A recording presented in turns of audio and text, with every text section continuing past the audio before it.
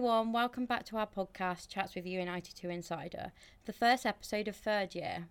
Today's a little bit different as Millie's unable to record with us. However, we have got our replacement, Asila, who has been featured on the podcast before. So hi Asila, how are you? Great, thank you. So today we have the pleasure to be joined by Sarah Prowse and Marnie Miller to show what it takes to become a powerful woman. So, welcome both. How are you? Very well, thank you. Well, thank you for having us. Thank you for the intro. Powerful women. We've got something to live up to here, Marnie. No pressure then. So, we have got a little warm-up for you both. Quick fire questions. Okay. So, are you ready? We are. Always. The first one, we started easy. What's your go-to place in Manchester? Oh, I'm not sure that is easy. There's so many amazing places in Manchester. Go-to place. I like the art gallery. I love the Manchester Art Gallery. Yeah. Yeah. That's a good choice. I love Manchester Cathedral because that's on the border of Manchester and Salford, where Vimto was born, and we had our 110th birthday party there, and the whole cathedral was lit purple. So it's a beautiful, beautiful place. On the topic of Vimto, what's your favourite Vimto product? My favourite Vimto product is Vimto bonbons. They're a good one. I like the squash though as well. Yeah, the squash is good. Squash is my favourite. Yeah, I'm going to be controversial. I don't like Vimto. Oh, how rude! How rude! I might have to side with Sarah with this one. There we go. No. Well, shall I tell you, when I received my OBE, I went to Buckingham Palace and I was absolutely thrilled when Prince William awarded me with my honour. But he let me down because he told me on that day he was brought up on Ribena and hadn't ever tasted Vimto. Oh my goodness. So the future King of England has never had Vimto. Very distressing. You should have sent him a crate of it. Yeah. Yes. Asila, you can vouch for me. The amount of Vimto squash I go through. It's addicting. It makes it so much nicer. It's better than Ribena anyway. Brilliant. Absolutely is. So we'll go. It's similar to drinks, but are you more of a white wine or a red wine kind of person? White wine. White wine every time. Yeah. Good answer. With champagne by preference. Yeah. What is your favourite concept of U92? Oh, that's a a great question. So for me, it would have to be the character and personal development. That for me is the really unique part of our proposition. Yeah. I think it's days like today when you actually see you guys already doing the job of your dreams. Yeah. And we've got so many students who are making it real already. So that bit for me is the most heartening bit of UA92. We make it real. Definitely. Yeah. So this could be a bit controversial, scandalous, I would say. But do you have a preferred favorite member of the class of 92? Without offending anyone. Yes. I don't really care if I do offend anybody because I'm chairman of the board, so they all have to behave themselves.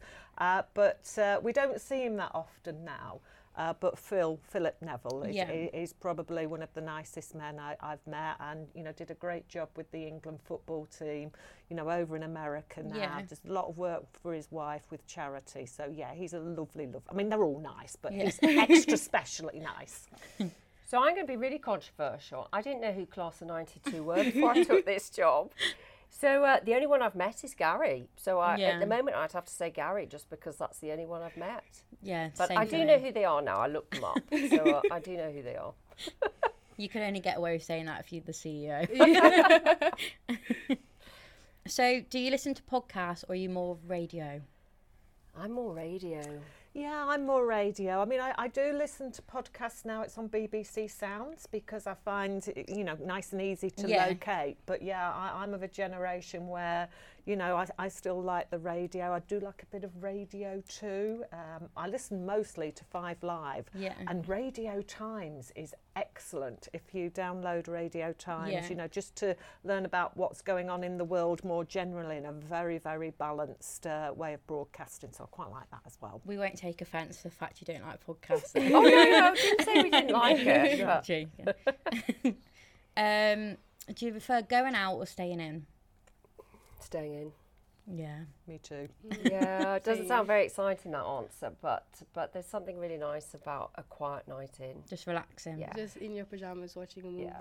Yeah. I think when you come back to your very kind introduction, I don't know whether Sarah will agree with me. I think, you know, when you've got a really busy job and you're doing lots of different things every day of the week for every hour that you're at work, you know, it's quite hard to keep that momentum going on an evening as well. So I don't know how Sarah feels, but you know, I very much always gave it my all during the week, and therefore, yes, lots of networking if need be. But other than that, I tend to be a bit of a home bird because I do think you have to regroup and rest, and you know, make sure you recharge. Yeah. That's the word I'm looking for. Yeah. Oh, yes, I would agree. Sorry. Yes, Marnie just suddenly looked at me then.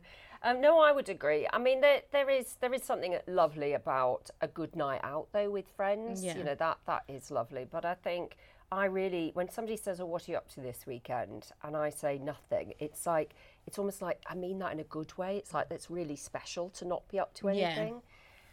Because often, you know, you're rushing here, there and everywhere at the weekend as well. So, yeah, a weekend with nothing on is actually my favourite weekend. Definitely, no time scales. Yeah. So thank you for answering those questions. I feel like the listeners definitely know you both a lot better now. So moving on into the main attraction, let's get into the podcast. So to get started, Sarah, you're the new CEO of UA92, and Marnie, you've been in the UA92 community since basically the doors opened. But could you tell us a bit more about your background and previous job roles before coming to UA92? Sure. So I've been here about 7 months now, and previous to that, as I mentioned earlier, my background is consumer retail. Mm-hmm. So I've been in consumer retail for 30 years in different businesses. So Debenham, Shop Direct, River Island, Hotter Shoes, Land's End, so a whole raft of different brands. I've always tended to be in the fashion and footwear space. Mm-hmm. And so for me, joining UA92 was a deliberately different choice for me. And it was about wanting to do something very different and to see whether I could use the consumer skills and experience that I had from those 30 years within the higher education sector. And what I've actually seen is there are more similarities than there are differences. So UA92 is a very strong brand, and the customer, you students, are at the heart of our proposition. And that's exactly what, you know, I did for 30 years in consumer retail. So it's actually a lot more similar than I thought it would be. So that's my background. Yeah, and my background, 8 years prior to finishing in December 2020, can't believe it's 12 months ago, I had the pleasure of running Vimto Nichols PLC. So I was the CEO there. My background is sales and marketing. But prior to joining Nichols, I ran a factory for 5 years up in the northeast of England, an international soft drinks business. And I've actually been in soft drinks the vast majority of my career, so over 25 years. And very similar to UA92, you know, a very fast-paced environment, lots of innovation. But interestingly quite traditional with very, very large branded people in the sector. So, you know, wherever we took Vimto in the world, we're always up against Red Bull, Coca-Cola, Pepsi. So, you know, to stay on top of our game, you know, our strapline was to be refreshingly different, and here we're deliberately different. So again, very much like Sarah, a lot of associations and a lot of similarities rather than lots of big differences. Yeah. So, as two soon-to-set graduates, what advice would you give to like graduates? Because you mentioned marketing, and I'm really interested in going into marketing. So, what would you say as you graduate is the top like advice to get into the industry? Yeah, I think it's really important to think about how broad you can make your career, because I certainly wouldn't be a CEO or chair of this wonderful board if I hadn't worked in lots of different parts of an organisation. So you might automatically think that operations is not for you, supply chain's not for you, but actually getting that broad appreciation how an overall business works. And therefore, whilst it's probably really important to you to have a career path that is going to excite you, it's going to make sure that you stay interested and you love it, because we spend a lot of time at work, so to love your job is really important. But just have that broadness about thinking, well, is this an organisation I'm going to feel comfortable? Have they got good values? Do I feel as if I belong here? Is it got a sense of purpose? And therefore, you might not get that job right at the beginning, but entering an organisation and starting your career in a business with a sense of purpose and something that you feel comfortable with, I think for me would be, really important. So stay quite open-minded. Yeah, so from that, say you were, like, obviously as a graduate it's difficult to get the job, so you kind of take what you get at the beginning. If you're not happy in that role, would you suggest moving out of it then and trying something new completely? Yeah, I mean, I think again it comes down to are you happy with the organisation you're working in? And are you comfortable with that organisation? Because that's a very different conversation with your line manager and how you're going to orchestrate your personal development compared to actually I don't feel this business is right for me. So I think it's important to understand what's not making you happy. And I often said to my children, sometimes it's really important to find out what you don't like doing as much as what you do like doing, because every time you do a role that you think that's not really quite for me, or I'm finding this really tough, usually it's taking you out of your comfort zone, and that's what you're feeling more unhappy and uncomfortable about. So I think it's really sort of self-reflecting, as you will have done while you're in UA92. Yeah. What is going on here that's not making me as happy as I think I should be? Okay, thank you. Just to add to that, I would also say when you're looking for a job, just do your research, because the interview process, it's a two-way street. You're interviewing them just as much as they're interviewing you. And as Marnie said, you need to look for something that fits with your value set, that you're comfortable. So doing your research is really important, and it's not just looking at their website. It's try to get some feedback either from the customer or from colleagues. Really think hard about trying to find out what that business is really like, so that you know whether it's going to be a fit for you. So I would definitely say, remember you're interviewing them as much as they're interviewing you. Yeah, definitely. Those are amazing tips. Thank you so much. So as both of you are women in like leadership positions, were there any challenges or backlash when you first started your role? And if they were, how did you overcome those challenges? I think I've been very lucky actually in my career, because I don't think I've ever felt any barriers or difficulties because of my gender in terms of my career progress. I think the companies that I've worked for have always been, quite progressive, and I've always found, the promotions have come when I've worked hard and, been right for the person, for the role. And so I actually, I look back on my career and I think I've actually been quite lucky, because I don't think I've had any backlash or any barriers. But there have been occasions when potentially I've had what I would call imposter syndrome, when you're in a situation and you feel, should I be here? Do I have the experience? Do I have the right to be in this room? Particularly if it's a very male environment and you're perhaps the only woman at that meeting or, at that table. And what I would say to the next generation coming through is, you know, be confident in yourself. Be absolutely confident in who you are. Be your authentic self. You know, never let a situation define you. You define the situation.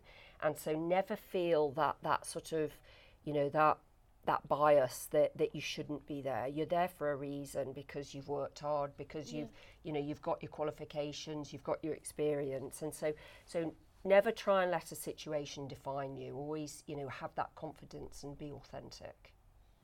I mean, I'd agree with Sarah that, you know, again, I'd look back on my career and I've never hit the glass ceiling, so to speak. And very much like Sarah, never felt there's been any barriers put in my way to be successful. You know, I think networking, I still find challenging even now. And I do think you find ways of coping with those situations.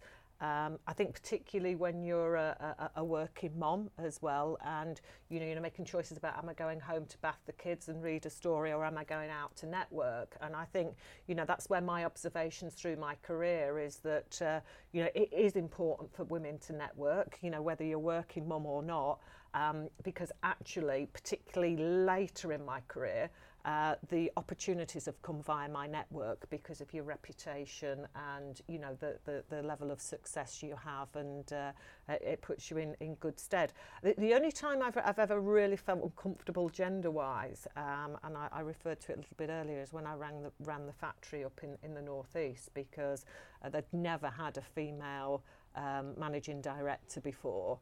A very male-dominated workforce in a production environment. I'm very personable, I like to be on shop floors, but I found it quite intimidating. And I had to work out how I was going to remember all these guys and become relatable, because they were quite a fiery set of guys. They hadn't had any training in 5 years prior to me joining the business, no pay rises, output and product efficiency had been very poor. And just real disillusioned with the management that were prior to me, and a very, very aggressive union. And I'd never dealt with a union in my whole career. So, I had to find ways, which, it all came down to football, a bit of a theme here with the class of 92, but running a factory up in the northeast, football mad, whether it's Newcastle, Sunderland, Borough. And certainly if I was trying to organise overtime on a Saturday, no chance if there was a local derby. And it took me a good few months to work that out, surprisingly. But once I got in my head who they supported, what their family circumstances were, and lots of listening, even on the shop floor, which was very noisy, I soon found those relationships developed. And again, when I got my OBE, one of the nicest letters I had was from my shop steward at Refresco, who thanked me for everything I'd done there, and this was like a good 10 years later. So as much as it's hard, it was a big learning curve as well. So you've been here since UE92 opened the doors to the first cohort. Have you seen any changes after being around for almost 3 years, and what are you most proudest of? Yeah, I mean, lots of changes, not least of all the cohort of students growing to, where are we now, Sarah? Circa 400, mm-hmm. The buzz on campus. And, it makes me really proud to sit here with you guys and know that you're almost ready to fly the nest. And I know you probably don't think that's quite happening yet, but it'll be here before you know it. And I think, being part of such a traditional sector as higher education is, but doing something as disruptive as UE92. And you guys were really, really brave joining us. I mean, let's be clear, there was no campus when you first decided to come here. And, you're part of its DNA, you're part of its fabric. And I mean, I hope when you're being interviewed 15 years from here on in by, some prospective students, you'll feel as proud because, you guys make this place. And, it makes me really proud to see you actually not just achieving your academic studies, but you actually growing as people, and that's really visible for me to see, just speaking with you guys. Yeah, that's really nice. We said that we would never have done a podcast if we went to any other university. It's definitely something, like, it does help you grow coming here, I think, as well as just academically, like you said. For everyone, I think. Yeah, for everyone, definitely. So this is a question for Sarah. Okay. Since you're very, I would say, not very new, but you are new to the UA92 community. What are you looking forward to most? Like, what future are you hoping to bring for UA92? There's a lot I'm looking forward to. So our first graduation. So I'm sure you two are looking forward to that as well. So that's going to be a very special moment in our journey for us as well as for you. And we're planning a very different graduation for you. So we're calling it Graduation Reimagined. It will be the best of traditional graduation, but with modern celebration. So it's going to be a real celebration of your achievements and that bold, brave decision, as Marnie said, to come here when make that decision when the campus wasn't even built. So I'm hugely looking forward to that. We have a lot of plans in terms of development for the facility, for the student experience, for the product offering, the academic offering. So I'm really looking forward to the next 6 months because we've got big plans for the campus and the experience. So it's going to be an exciting next 6 months. Sounds very exciting. It does. I'm really looking forward to graduation and of what it's going to be. Yeah, it's going to be fun. So finally, just to conclude, what is one piece of advice you give to young women who are on the way to becoming powerful? So my advice would be, before you can be a leader of teams and people, you need to be a leader of yourself. And by that I mean you need to work on your own development, and that's why the personal and character development here at UA92 is so important, because it prepares you for the workplace. It develops your resilience skills, your communication skills, your teamwork skills. And that's what I mean about being a leader of yourself, getting yourself into a place where you can then be a leader of other people. And a lot of the skills you need as a leader are little hacks and toolkits so that you can perform in difficult situations and in stressful situations. And what I would recommend is that you all have a coach and a mentor, and obviously you get that here at UA92. But that's really important, and I would encourage you to continue that as you go on into your careers, to always have that support network. And again, foster your own network, whether it be friends or family, so that you've got your people around you. And then once you've developed and you've become almost like a leader of yourself, I would then say, in terms of tips, I would say always be your authentic self. Never let a situation or another person define you. I would say don't be afraid to fail. Failure can be a really important learning moment. If you do fail, reflect on it, what's gone wrong there, learn from it, and then, build forward from that. And I would say as well, make sure you enjoy what you do. Life is for living, it's for having fun. So if you're doing something and you're not enjoying it, then, think about what it is you need to do to move on from that. So hopefully that's helpful. Yeah, really Definitely. helpful. Thank you. Yes, so just to probably just build on what Sarah would say, I think it's helpful if you say yes more than you say no. I think by saying yes and taking yourself into different situations, different environments, different opportunities, that brings with it experience. And coming back to Sarah's point about failure or something you don't like, you learn along the way. I think it's important to be determined. So again, you've learnt a lot about being resilient here. You'll need to be determined to achieve what you want to do.